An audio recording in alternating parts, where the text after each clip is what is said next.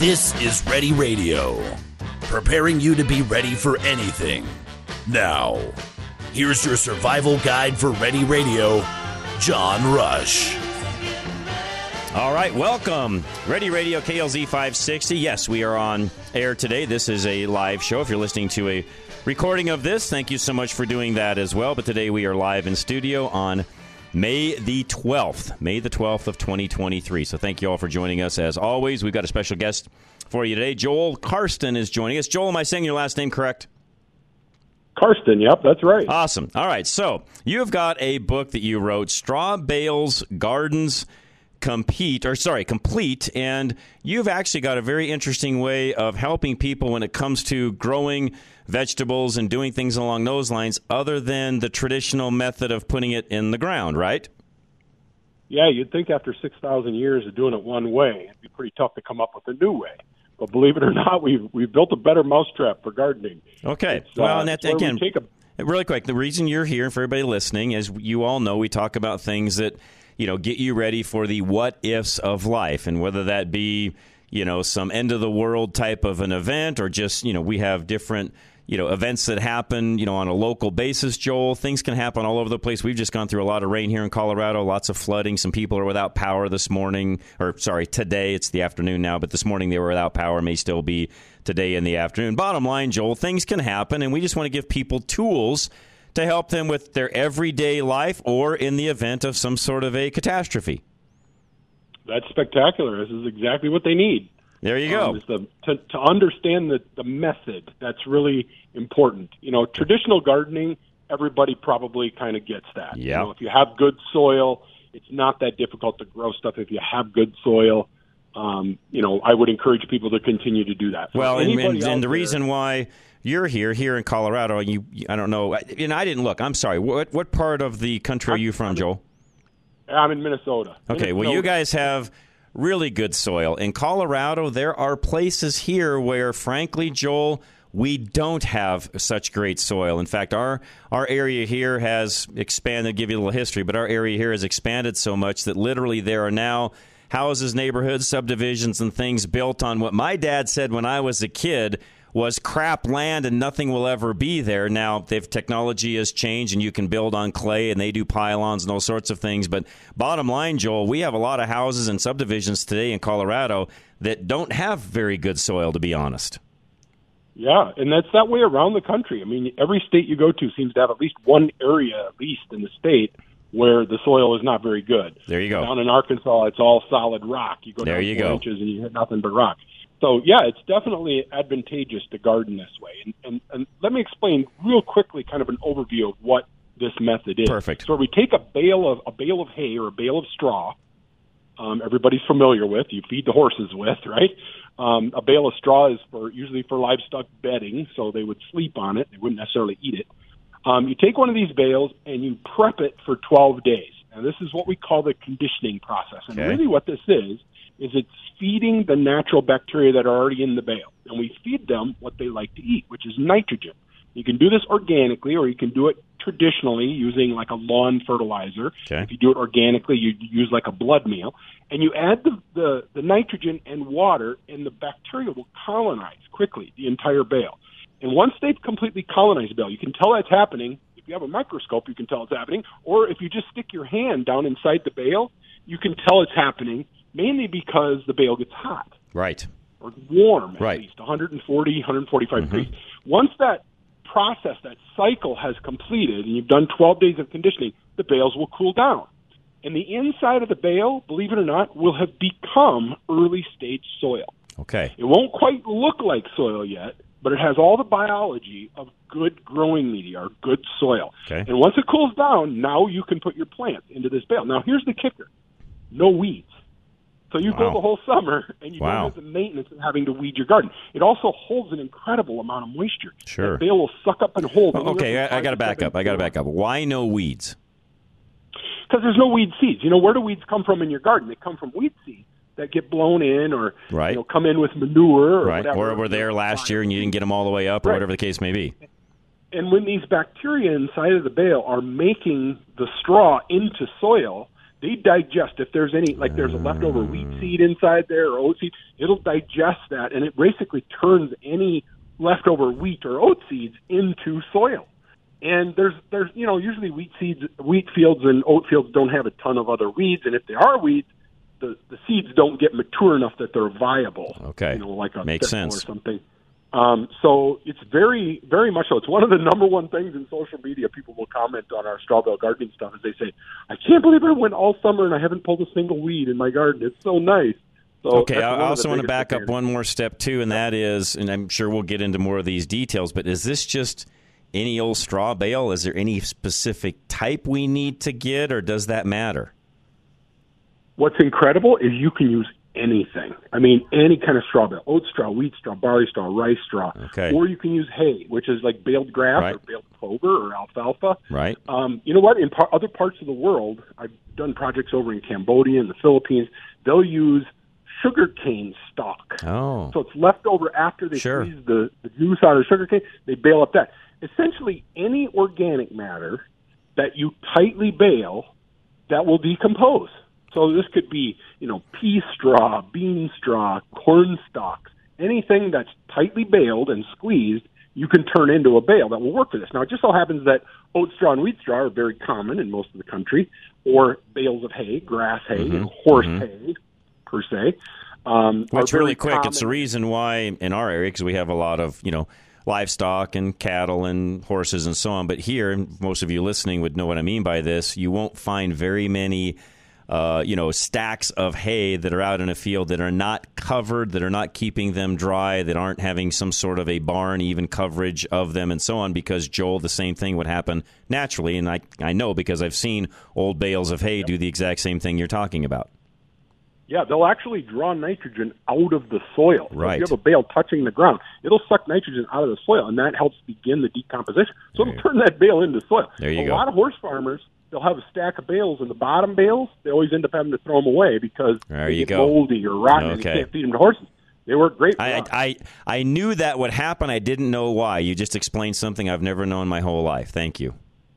Yep. Yeah, it's a really great method to be able to garden. And there's a lot of other advantages. You don't get the soil-borne disease and insect problems. You use your same soil year after year to plant tomatoes, you're going to get disease and insect buildup in that soil, that harbor over the winter. Now you got virgin soil inside this bale. So it's like starting from scratch. There's no septoria or verticillium wilt, diseases, spores held in that soil. So you get disease-free tomatoes. There's just a whole bunch of, if you can't bend over, people get older, it gets more difficult to get down on the ground. As my Grandma Josephine used to say, getting down is easy, getting up is where I have trouble. Right.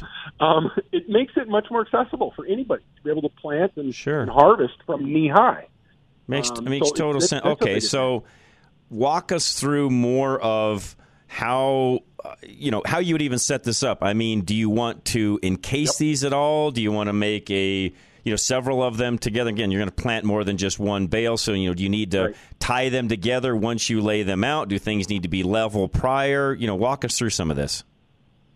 Well, you can do up to a 14% slope, so you could garden basically anywhere. You want to run the bales up and downhill if you do have a hill. Okay. You want to put them end to end, and you want to put them so that the strings are not touching the ground. So strings are going around. So it's kind of like the tall way of setting up the bales. The reason we do this is because we're going to plant the top of the bale. We're also going to plant the sides. So you got room on the sides to put herbs and other things. In my mind, I wasn't picturing it that way. I was picturing them laying flat. So you're going to stand them on end. On end. You can do them flat if you want, but we encourage people to do them on end because it's more efficient. Okay. You get more plants in a bale if you do them the tall way. Okay. And then you run them end to end is what I like to do, and I run 4 or 5 in a row, depending on how long the bales are. Then I put a steel fence post at the end of each of those rows. And then from the top of the post on one end to the top of the post on the other end, I put a 2x4 across there. And that helps hold the posts apart. When I put wires between those posts and tighten the wires up, I make a trellis. Now I get everything to climb up that trellis. My tomatoes, my squash, my cucumbers, your peas and beans, of course. Anything that normally would make a vine on the ground, I'm going to get it to climb up there. It's a pumpkin. The only thing is they're kind of too big. Okay. But even Hubbard squash and butternut squash, those will weigh 25, 30 pounds. I got those up on that trellis. Wow. So it works really slick to get all that foliage up off the ground. Now, that's another place where this is a big advantage because it changes the culture of your garden. It keeps the foliage more dry. Okay. And dry leaves stop disease. If you have wet leaves constantly, so they're touching the ground every morning, you get dew on them, and it takes forever for the wind to dry them off, you're going to get a lot of disease spread. You get a lot of that fuzzy white stuff on the surface of the leaves. That's all fungal disease. And that comes from being wet all the time. If you get them up on that trellis, get those vines up in the air, easier to pick. Your cucumbers don't touch the ground, so they won't rot. They'll be nice and dry, hanging up there for you.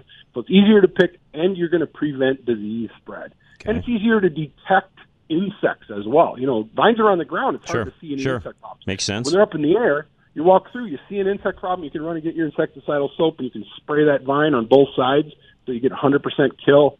And it's really easy to control, much easier to control insect issues, if you have any, that end up in your garden. So there's a lot of variables to how people do it in different parts of the country.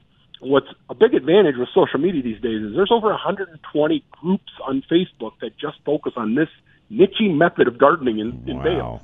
So I had no idea. Yeah, it's a thing. It's a thing. I got over 1 million followers now that do straw bale gardening. Wow. I had no clue. I had no idea. Yeah. Joel. It's a thing. Once people do it, they just fall in love with it. And then they're like, I'm never going back to planting in the soil. Dumb question on my part. Why has this just recently caught on? I mean, this is not really new technology. I mean, it's not even technology. It's been around for a very, very long time. Since we've been baling hay and straw and so on, this has been available. Why now? Well, I'll tell you what. I started doing this 31 years ago. And when I started doing it, I was fresh out of college. I just bought a house. It was all construction fill, and I couldn't garden. Didn't have any money to build raised beds. And I grew up on a farm, so I knew exactly what you said, that these bales would decompose. And I happen to have a degree in horticulture, so that helps. Yes, it does. And I called up my dad. I got some bales, and I started doing some experimenting. And I did there was no Google that long ago, so I did something. This had to be done before, and I couldn't find anything about anybody having done it. So I started doing it, and for the first 14 years, nobody cared. A few friends and neighbors and colleagues that were interested, but nobody really cared. Then I got on the news 17 years ago. I got on the news one night, and it just exploded after that. Now, believe it or not, this is my 5th book. The book you're talking about is my 5th book I've written about this. Okay. It's amazing to think that there's that much information out there, but this is the 5th book. And it started with that one little TV interview, and now I've done over 2,000 presentations all around the world about this method of gardening. That is amazing. What a story, Joel. That is fascinating. Yeah, it's really become a thing. You know, it wasn't my career objective. I wasn't doing it full time, but once you get a so let me ask you that, not to get off topic, but what were you doing at that time? Because I imagine you were working out a living, and you had a house, so you had to have some sort of income. You were doing something, and it wasn't just this. Yeah, well, when I first started straw bale gardening, I was working for another company. That's 31 years ago. Believe it or not, in the oil filtration industry. Okay. And then I got out of that business, and I started my own manufacturing company. So I was in the toy business, and we also made display cases for autographed footballs, basketballs, baseballs, that kind of thing. Okay. Injection molding, the plastics business. And I was, fairly successful, did well with that, and then got bored with life. And my wife said, you got to do this horticulture thing again, because that's really where your passion is, and you love it. And everybody who comes over loves that straw bale garden. She said, why don't you try pushing that, see if you can get anybody interested. And that's when that reporter happened to contact me, and I took the ball and I ran with it. I'd said to a bunch of people, it's not that big of a deal. Don't come over. They wanted to write an article about it or something. I said, then I'll have people coming to my house. I don't want to bother with it. But once that TV reporter came and I saw how much interest there was, and that was right at the time when Facebook came out also. Okay. And I had this young gal call me, and she said, hey, there's this new website. You got to put a page on this website. It's called the Facebook. And I said, well, I've never heard of it, but if you think I should do it, I'll do it. So I did it now. We got followings all around the world. Amazing. It's like it was born. Part of it was born, the popularity, out of social media. Because it's a picture tells 1,000 words. Mm-hmm. And people put a picture of a tomato with 100 tomatoes hanging up there on top of a straw bale, and people just light up. How did you do this? So well, and that's part of the reason why I wanted you to come on as well. Is the other thing we try to do here on a weekly basis, again, not just preparing people for one of those catastrophe type events, Joel, but on a regular basis. How do we be more efficient? How can we be better stewards? How can we save money? How can we do things? How can we be healthier at the end of the day? Because all of these things help us even when some of those, catastrophe type events may come along. And by the way, I should say will come along, because they do. Again, we just had some flooding and things here in Colorado. There's everything from tornadoes to hurricanes to we had bad hail this week. You and I both know, Joel, things happen. We live in a world where stuff's going to happen. And the other reason why I wanted you to come on is just, again, this is a great way for people to grow their own food, eat healthier, and save money at the same time, right? For sure. Absolutely. And not only does it improve your health because you eat better, you're eating, obviously, fresh vegetables. You really can't find anything better for your health than that. But it's also just getting people outside and getting them interested in gardening. And one of the big benefits that we even realize until they're doing it is how it will socialize you in your neighborhood, because your neighbors will come walking by and you will start a conversation. Sure. They'll be like, what are you doing in your yard? Are you bringing goats in here or what? And then the conversation starts and you explain what you're doing. And all summer, every time they walk by, they stop and talk, see how your garden's growing and, whatever. You'll give a tomato or a cucumber. And it's crazy how these friendships begin in neighborhoods over something as silly as a garden. And I know people, gardening the traditional way is not very conspicuous. But you put 10 bales of straw in your yard, that's conspicuous. And all your neighbors are going to say, what is going on here? And it's going to make you sort of like, not the attention to the neighborhood, but definitely something people are going to watch because they want to see if you face plant or if you're successful. How do neighborhoods, HOAs, things like that, again, not to get off topic, but this applies to some of that. How do they view this?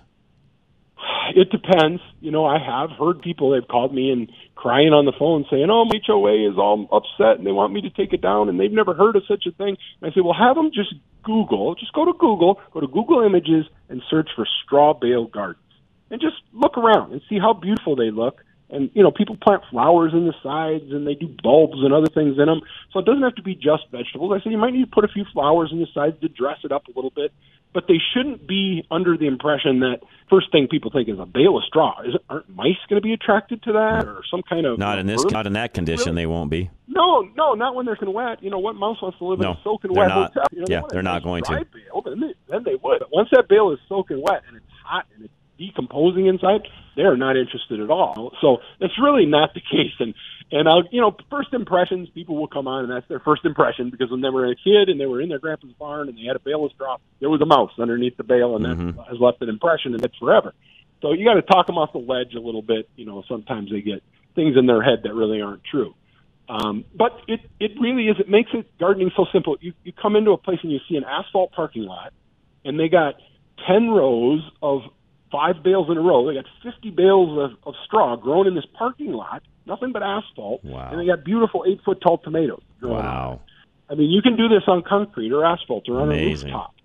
The other thing that's nice. Well, okay, hold that thought. We're going to take a break. I got a lot more questions. Okay. Don't go anywhere, Joel. We'll come right back. And I should say this as well. If you guys have a question for Joel, you're more than welcome to call. We can get it answered even while Joel's on air with us. I can also answer those via text message. You guys know the call-in line, 303-477-5600. You can also text us, 307-200-8222. And again, don't forget, we'll be right back. But first up, we have got Stack Optical, and we had Alan on actually last week on Fix It Radio, and he was with us for Drive Radio a little bit as well. And Alan can help you with all of your optical needs. Your eyesight is what I'm trying to get at. And he's got a way to even fix some things that may be going on health-wise in your world. We talked about this last time he was with us, that he can help you with some things that a lot of other optical places, let's just say it that way, some of the big box stores, will not be able to do. They won't even know anything about it, but Alan can help you with all of that. So cheapest eye exam in town, plus he can help you with any of your eyewear that you need, and he'll customize it to you and your lifestyle. 303-321-1578, that's Stack Optical. In such an uneasy and unpredictable time that we live in, growing your own food is becoming a necessity. Colorado Greenhouse Builders is a local family-owned and operated business that specializes in custom cedar greenhouses. Owners Jason and Annette have over 35 years of construction management experience and have built multi-million-dollar greenhouse structures all over the country. Colorado Greenhouse Builders is one of the few companies that specializes in geothermal heating. Geothermal heating utilizes the sun's light and heat to create an amazing year-round growing opportunity. Their geothermal heating has proven to be a gardener's dream, even in our cold Colorado winters. They can provide a custom consultation that includes an evaluation of your site and then provide recommendations and a custom plan for all your growing needs. Call Colorado Greenhouse Builders at 720-539-9806 or find them at ready-radio.com. That's ready-radio.com. Winter is nearing its end, but the threats to your roof's integrity are not. Warmer temperatures mean melting snow and spring rains. Don't wait until there's water inside your home to act. Be proactive today by calling Roof Savers Colorado. Here at Roof Savers, we try to save every client from the expense of a costly replacement without compromising the performance of your roof. This 100% plant-based product gives you the new roof performance without new roof costs. For any roofs that do not qualify for the treatment, we work with your insurance so you can get the replacement you need. With over 20 plus years of roofing experience, we believe in helping you determine the right solution for your situation and through every season. Call today to schedule your free roof inspection. Call us at 303-710-6916. That's 303-710-6916. Or go to roofsaversco.com today to ensure your roof can keep unwanted leaks away. Do you know that your windshield is getting more expensive to replace? Most vehicles have options that help keep the vehicles from avoiding accidents or even keep it in the traffic lane. These windshields require more than just a replacement of the glass. They also require a calibration of the computer system to make sure everything is operational to the specifications the manufacturer set when the vehicle was built. You can't trust a traveling glass replacement shop to do these necessary calibrations, as they require special equipment and, in most cases, an indoor shop to perform the calibration. We have 2 Novus locations that can replace your windshield and also do these calibrations. Novus Fort Collins and Novus Sterling. Both are fully equipped with the latest technology to service your vehicle properly. Find either location by going to any of our websites, ready-radio.com, drive-radio.com, or fixitradio.com. Just click on the Novus link. That's Novus Auto Glass.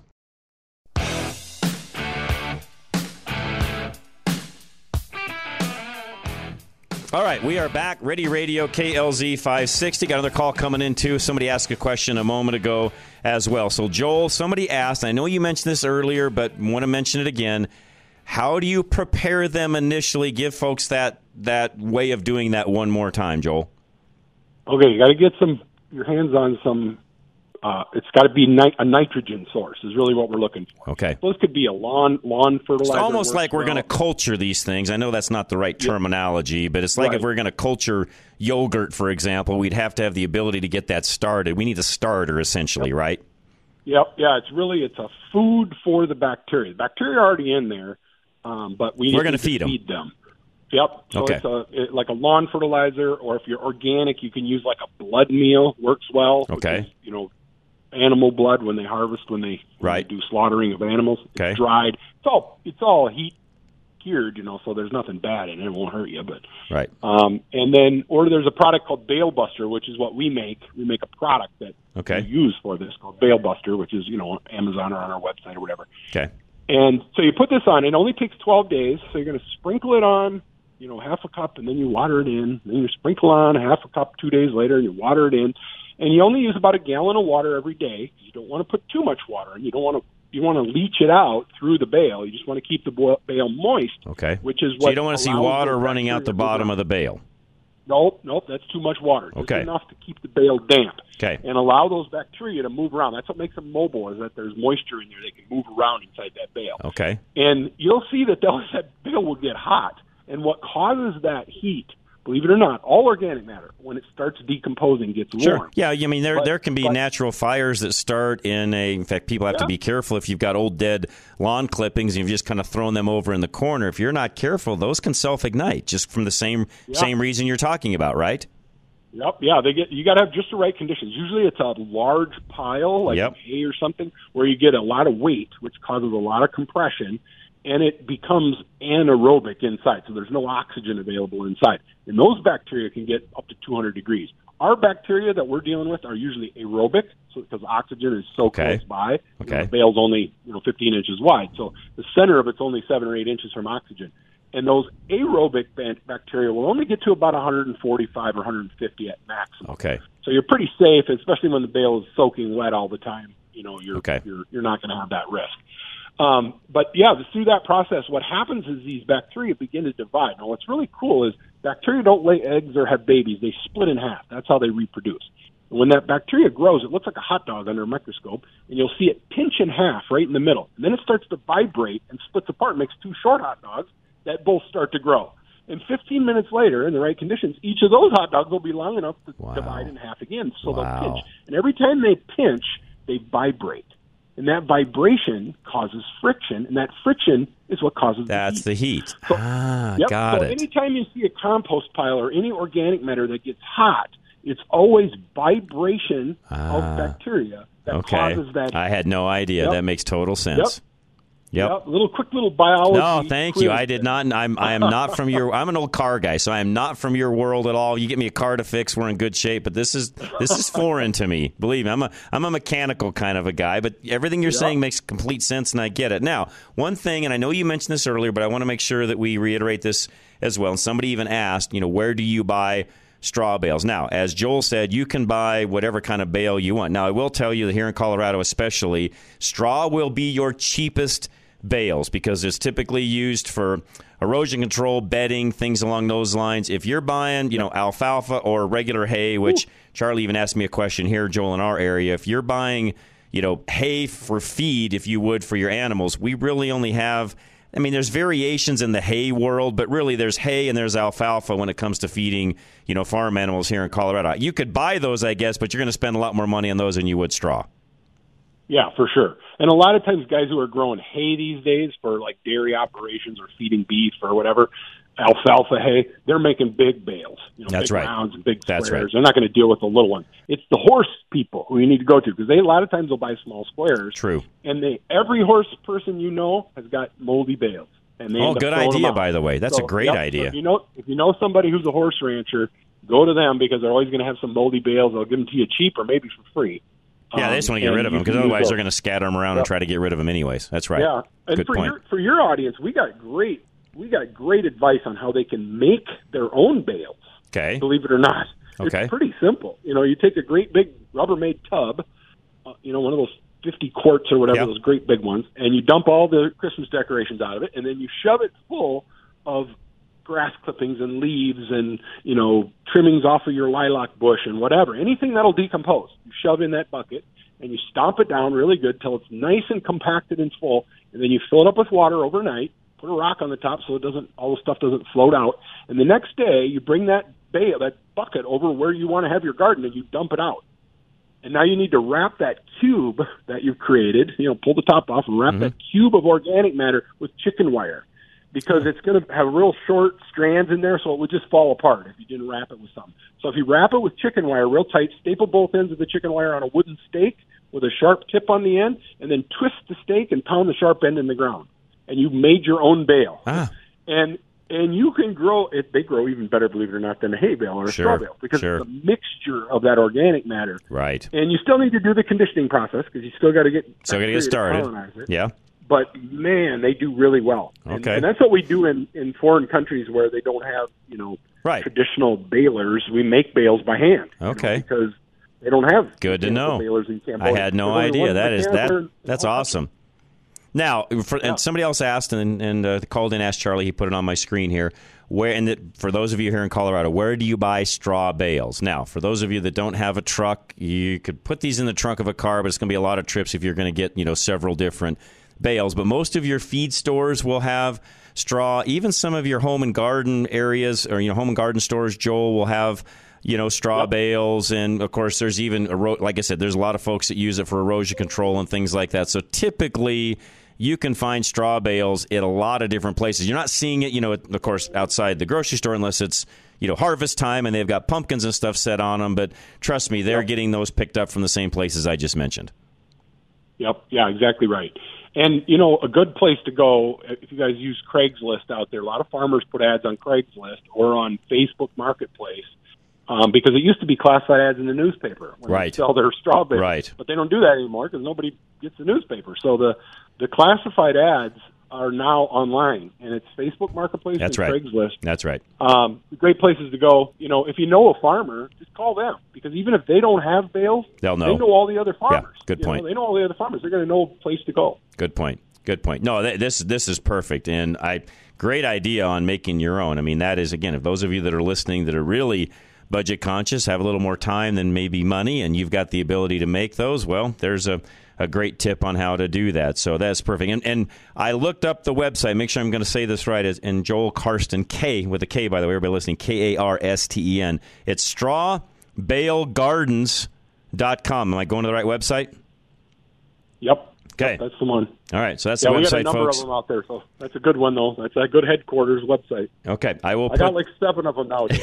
So. You're like me. I got a lot of things going on as well, but usually somebody can figure out how to get back to me one way or the other. But I'll put that, by the way, in our notes, and producer Ann will put that up on the website a little later as well for all of you listening, so that works out really well. Somebody also asked, as far as hauling them goes, and this is where it gets a little bit tricky, Joel, if you find bales and you maybe get together with a farmer, they might be willing for a fee to deliver them. Otherwise, you're going to have to go to Home Depot or someplace, rent a truck, and go pick them up, because that single bale trip with your car is going to get old.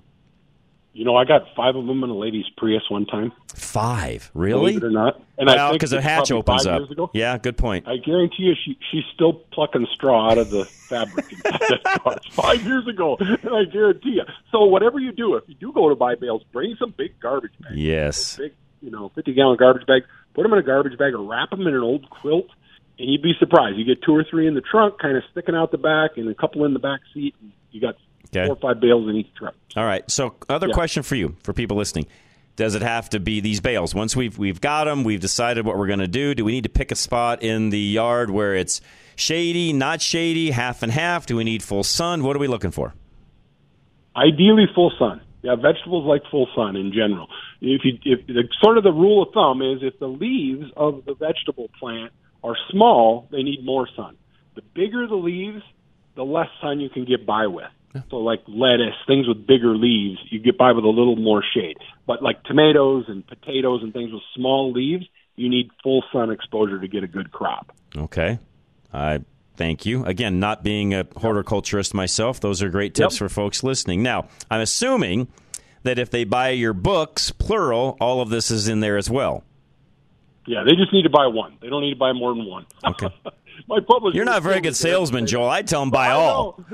That's what they all tell me. You don't sell very well. And you know what? I tell people they have my first book I ever wrote. They'll come up to me at a conference or something. They'll say, "Should I buy the new updated one?" I say, "Nah, if you got one, you're good." Yeah, you're not a very good salesman, fine. Joel. Sorry. I know. It's the same information, just kind of a little bit of stuff added on and a little bit different version. I love it. But you know what? I'm a budget guy, so I tell people, I love if you got one copy, you're pretty good. That's all. I mean, I just love your honesty, and I appreciate it, and that's the kind of people we love hooking up with, and having these kind of conversations with, and so on. I love it. It's awesome. I love it. So I also know, as it's in my notes, that you've also got a way of not just doing, and you said it kind of a moment ago, and I don't know if people caught that, but those folks out there that really love having bouquets of flowers, and maybe, again, they don't have all of that room, or the flowers they've got planted out in front of the house they want to leave as decorative for the front of the house and so on, but maybe they want a few bouquets inside. This gives them the ability to even grow their own flowers, right? Absolutely. Yeah. Zinnias and cut flowers like sunflowers, anything that normally you would see in a bouquet, you plant those seeds in your bale. I usually have 1 or 2 bales that I use just for annual flowers that I use as my cut garden. Okay. And then all summer, every time you go somewhere, you order online, get a box of glass vases, real cheap. They're $2 a piece, and then you make a big vase of flowers and you bring it to the hostess wherever you go. And I'll tell you, you get invited to so many parties because of that. They just love it, because normally people are going to go pay $60, $80 for a bouquet of flowers like that, and out of one bale, at least 30 or 40 vases worth of flowers. Dahlias is another one that's just fantastic on a bale. I'm just shaking my head, Joel. I'm just like, you got to be kidding me, really. I mean, this is amazing. Yeah, they do really well. Gladiolus, people know gladiolus. Those do really well out of a bale as well. And you guys are like us. You got to dig up those bulbs in the fall if you want to keep them. In a bale, it's real easy. You just kick the bale over and grab all your bulbs and put them in a bucket in the garage until next spring. You plant them and they come back again. Amazing. Yeah, amazing. Well, and that was my next question. So now we're fall. We're to the end of the season. Things have kind of quit growing. We've got our cool nights, or maybe even had some frost or snow or whatever. What do we do with the bales at that point? Well, you're going to use them twice. So you're going to use them again the next year, but the following spring you're going to need to reconnoiter them a little bit. Okay. Which the bales will have shrunk a little bit. They'll kind of slump down. And that's when I encourage people, you can wrap them with some chicken wire. You don't need to put them in a bucket or anything. Just wrap the chicken wire around them. Okay. And then I put another one on top. So I'll have two old bales on top of each other, and I stomp them down a little bit. The chicken wire kind of gets round. It's not really rectangular like a bale anymore. But don't let that bother you. And then you stomp it down a little bit, and it makes the most beautiful planting bed for all of your root crops. Your potatoes and your carrots and beets, because it's looser now inside. It's partially decomposed. And you don't have to do the whole rigmarole with the conditioning the second year. You just plant. Adding a little fertilizer helps because it replaces some nitrogen, but you're ready to plant real early in the spring. So, even where you are now, you should, if you're a gardener, you've got your potatoes already planted by this time. Because, some of those crops you need to get in the ground real early. Sure. And if you're waiting for a hot bale to cool down, sometimes you don't get planted until, end of May. I see. Tomatoes don't mind because they like the warmth of that bale. Instead of 50-degree soil, they get 80 degrees out of a bale. They love that. Now, warm season crops, but cool season stuff like potatoes, and other tubers and your stuff that grows underground, and even like lettuce and peas is another cool season crop. Those you can plant real early, and a second-year bale works great for that. Okay. Amazing. So really you can get 2 seasons out of these is what you're telling us. Yep. And then when you're done with 2 seasons, you're going to have the most beautiful compost you've ever seen in your life. Yeah. That works great in containers for like flowers on the patio or window boxes. Or dry spots in your yard or wherever you want to go put it, right? Doesn't matter. It really does. Yeah, around perennials or shrubbery or whatever you got. It makes a nice mulch.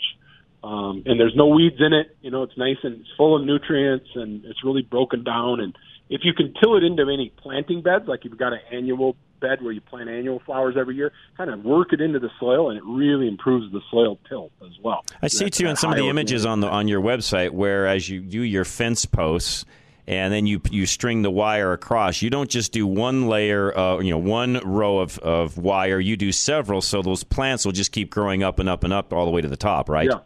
Yeah, every 8 or 10 inches all the way to the top. And I just use electric fence wire. You can buy that cheap at the farm store, wherever you bought the bales, wherever you get the fence posts, just get some electric fence wire. You got us all being like, city farmers here. Yeah, it's amazing how, I'll get somebody started and they get all their neighbors doing it, and the whole neighborhood, the Strawville gardening neighborhood. So it's amazing, actually. I mean, I'm looking at the pictures online, and again, you guys can all go to Joel's website, strawbalegardens.com. There's pictures on there, literally before and afters, and it's like, this is amazing. It really is. Yeah, I never would have guessed this, Joel. Not in 100 years, I would not have guessed this. It's a very niche method of gardening, but it's really catches on because once people start doing it, they're like you. They start telling their neighbors and their friends, and pretty soon, if you're a gardener, you've heard of it, you might have tried it, and then if you try it, then you certainly expand. I never meet anybody who says, "Oh, I did it once and then I stopped doing it." They always say, "Oh, last year I did 2 bales. This year I'm doing 18." Because I really like it. So. Well, the other thing that I like about this is it's, the ease of doing it, plus just if you look at the size of the plants themselves and what you're getting as, I guess you could say, as a harvest, it's way better than what you're going to get any other way. Yeah, it's very intensive production, so you get a great harvest. I mean, really quick, Joel, it's almost like they've got now kind of these hydroponic farm type things, or you can put them inside your house. You can grow them in the little, stands and so on. It's sort of like that, only outdoors in better. Yeah, only outdoors and not $350. Yeah, thank you. And way better as far as that goes. Yes, most definitely. Now, we've also got, this is another thing I was going to ask you. We've got a great sponsor of ours. In fact, you may have heard him during the last little break there, Colorado Greenhouse Builders, where they do greenhouses, and they'll even help you set up your greenhouse and do different things and even help you with your beds and so on. I'm going to send Annette everything we're talking about, because what she's doing with the greenhouse in Colorado then allows you, because they do some geothermal heating and cooling and so on in the greenhouse. In Colorado, you literally could get 12 months growing out of this. Now, question for you, if you're doing it 12 months out of the year, how long is your bale going to last? It's going to give you 2 really good crop productions, and then what remains is still beautiful. I mean, it's like Miracle Grow. I mean, what remains, it's not going to work in a bale form anymore. Right. It becomes soil. It really sure. Yeah, it's decomposing, correct? Yeah, right. Yeah, it decomposes, and all good, rich black soil on Earth is highly decomposed organic material. It's really what it is. Dead animals or dead plants that decompose and become black soil, rich soil that's full of nutrients. So that's all this is early stage soil. So it's not, when we start doing it, it's not completely decomposed. But when we're done using it, it's completely decomposed. It really becomes soil at the end.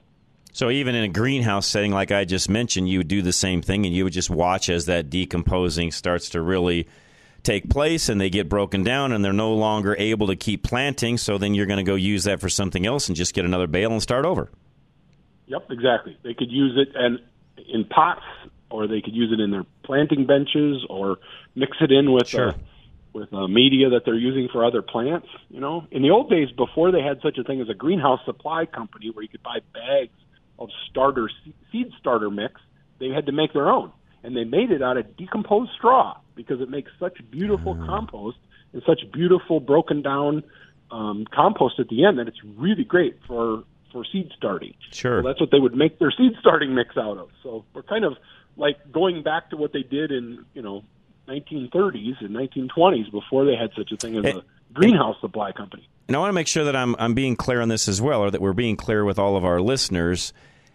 You're doing this just with seeds, not taking a plant and planting it. You're putting seeds in the bale, right?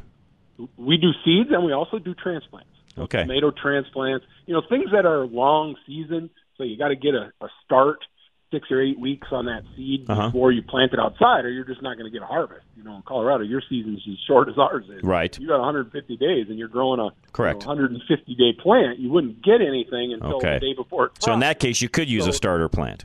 Yeah. Oh, yeah. I use all tomato. All my long season summer crops that really like warm temperatures, I'll get those 8 weeks old already. So they're already in a little bedding plant.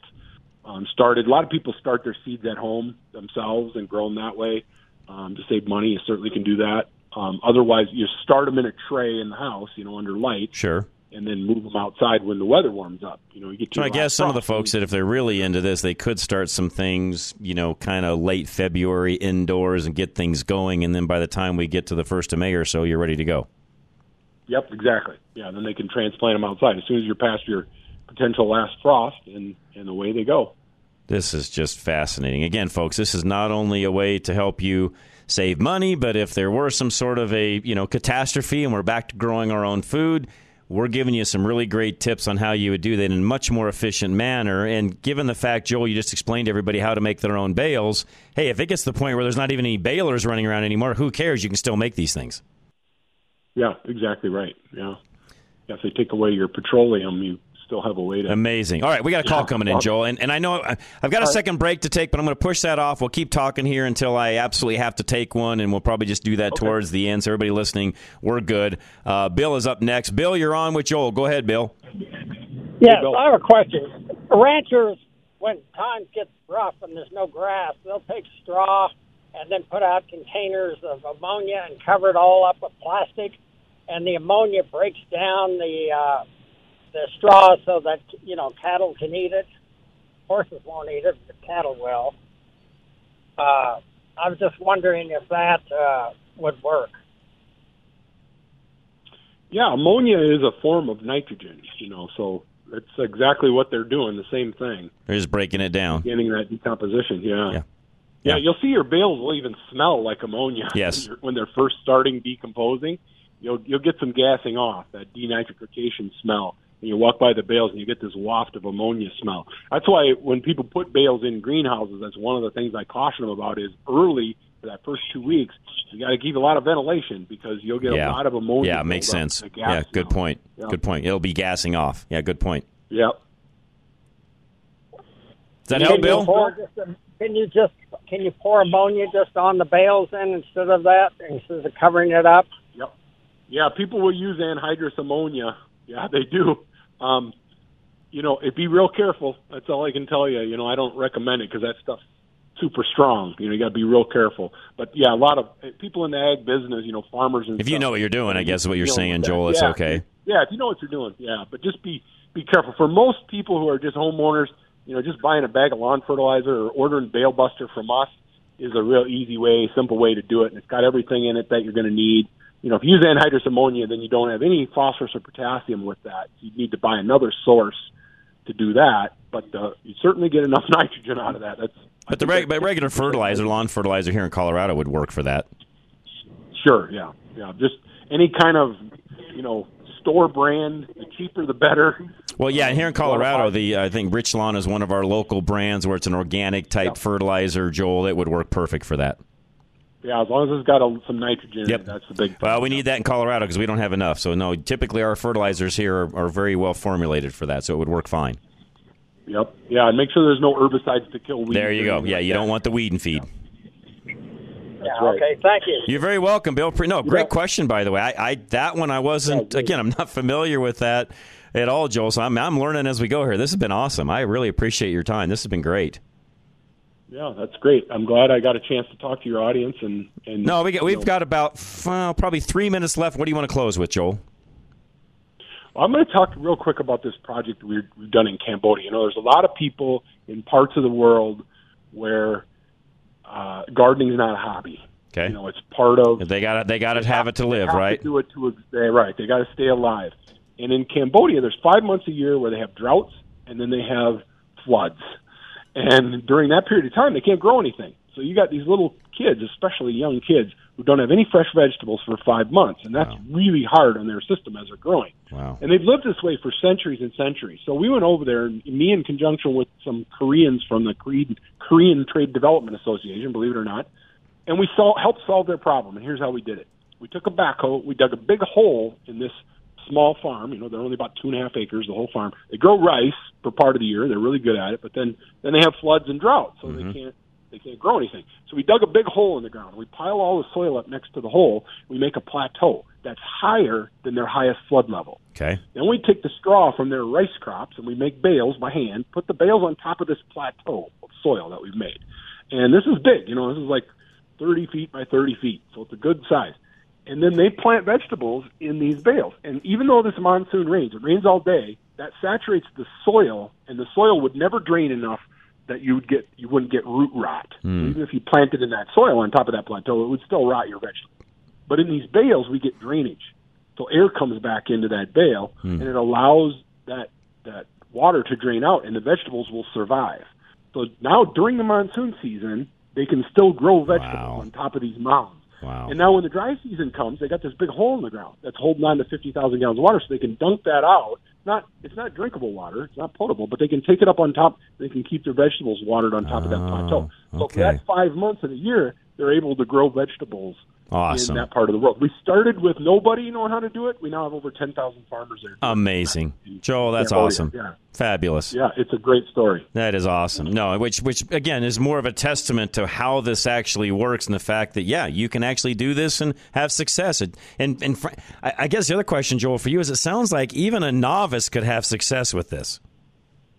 I have people all the time tell me I was not a gardener. I'd never gardened before, and now I just love it. And I'm teaching everybody else how to do it because it's so easy. Wow. I didn't realize I had a green thumb until I tried it. So, that's awesome. Yeah, well, and really I think a lot of people get discouraged because, again, if they don't have the right soil, the right composition, all of those factors aren't correct, they struggle and they feel like, well, I really don't have a green thumb. Well, it's probably not them as much as it's not knowing what they're up against and how to deal with that. But once they get going with your method, it's real easy.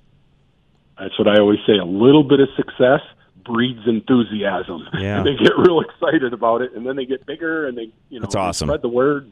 Yeah. Awesome. Joel, we'll have you back. This has been fabulous. I really appreciate your time. We've learned a lot. This will go up on our website, ready-radio.com, where folks can go back in and even listen again if they want to, and we'll share this around. And again, folks listening, strawbalegardens.com is one of the places to find Joel. But Joel Karsten, thank you so much. This has been fabulous, Joel. Thank you very much. Yeah, thanks for having me. No, it's been great. Really appreciate meeting you. This has been fabulous.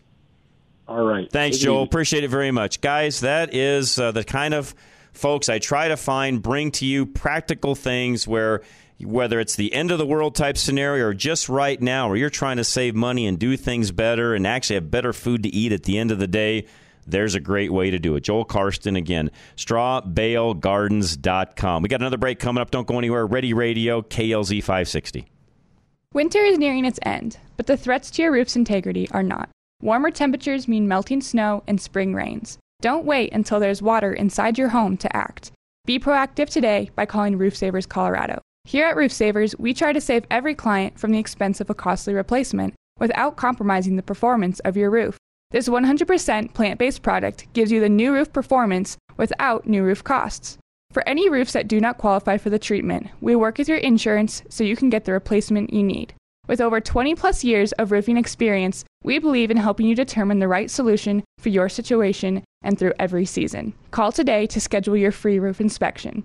Call us at 303-710-6916. That's 303-710-6916. Or go to roofsaversco.com today to ensure your roof can keep unwanted leaks away. Do you know that your windshield is getting more expensive to replace? Most vehicles have options that help keep the vehicles from avoiding accidents or even keep it in the traffic lane. These windshields require more than just a replacement of the glass. They also require a calibration of the computer system to make sure everything is operational to the specifications the manufacturer set when the vehicle was built. You can't trust a traveling glass replacement shop to do these necessary calibrations, as they require special equipment and, in most cases, an indoor shop to perform the calibration. We have 2 Novus locations that can replace your windshield and also do these calibrations. Novus Fort Collins and Novus Sterling. Both are fully equipped with the latest technology to service your vehicle properly. Find either location by going to any of our websites, ready-radio.com, drive-radio.com, or fixitradio.com. Just click on the Novus link. That's Novus Auto Glass.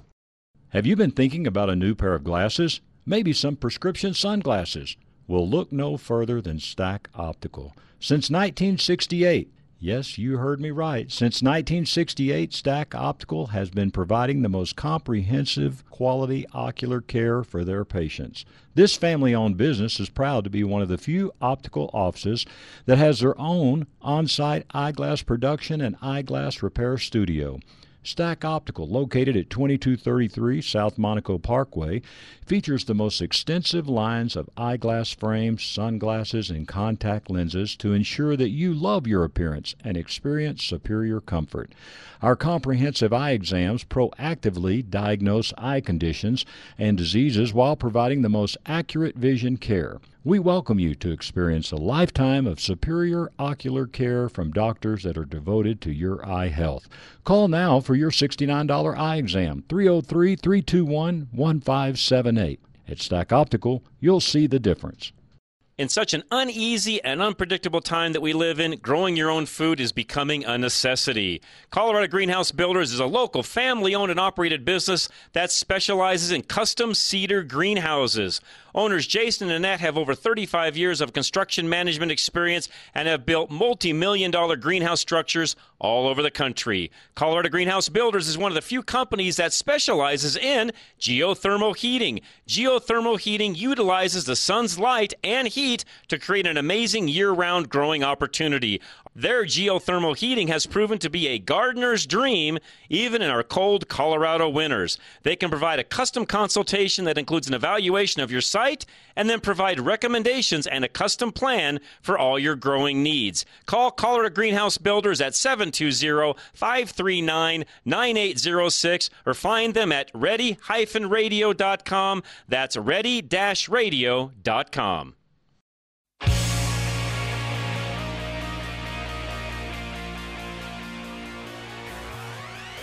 All right, I also reached out to Joel, and I will do my best to get him on Fix It Radio as well, because there's a lot of other things I know he would suggest we do, and I'll have him actually on that program as well. Do that here maybe in a couple of weeks. Do my best to get him back on. But really had a great time with Joel. I reached out also to Annette at Colorado Greenhouse Builders, and this ties right into if you had a small little greenhouse or fair size one, whatever, greenhouse period, from them, and you wanted to grow things year-round, literally this would give you the ability to do that in a very easy way. And actually, the one thing I was telling Charlie that biggest thing I hate about gardening in general is just the weeds, the weed control, and always dinking around with that.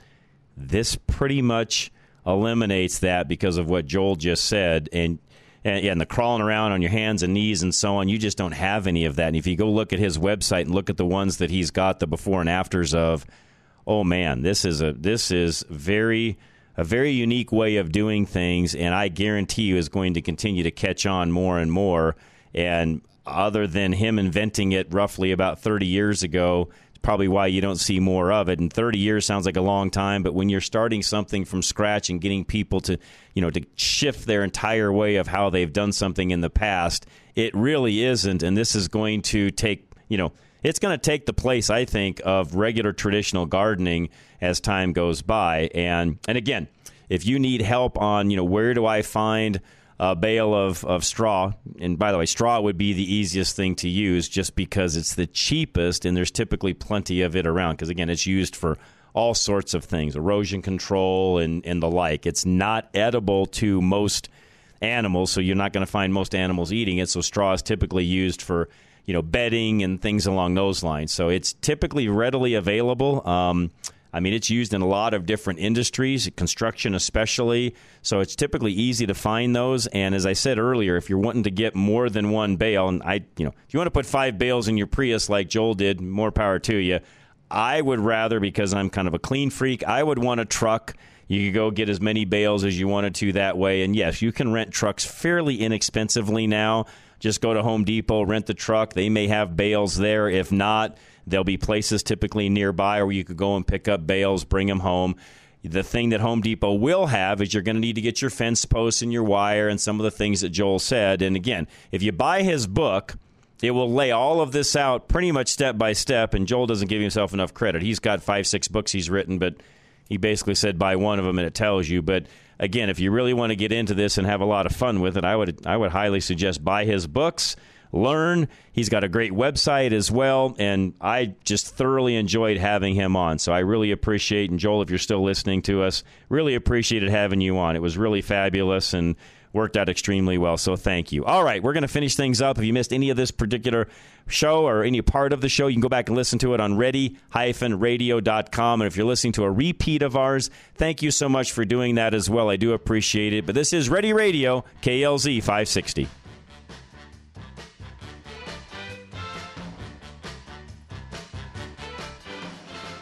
The views and opinions expressed on KLZ 560 are those of the speaker, commentators, hosts, their guests, and callers. They are not necessarily the views and opinions of Crawford Broadcasting or KLZ management, employees, associates, or advertisers. KLZ 560 is a Crawford Broadcasting God and Country station.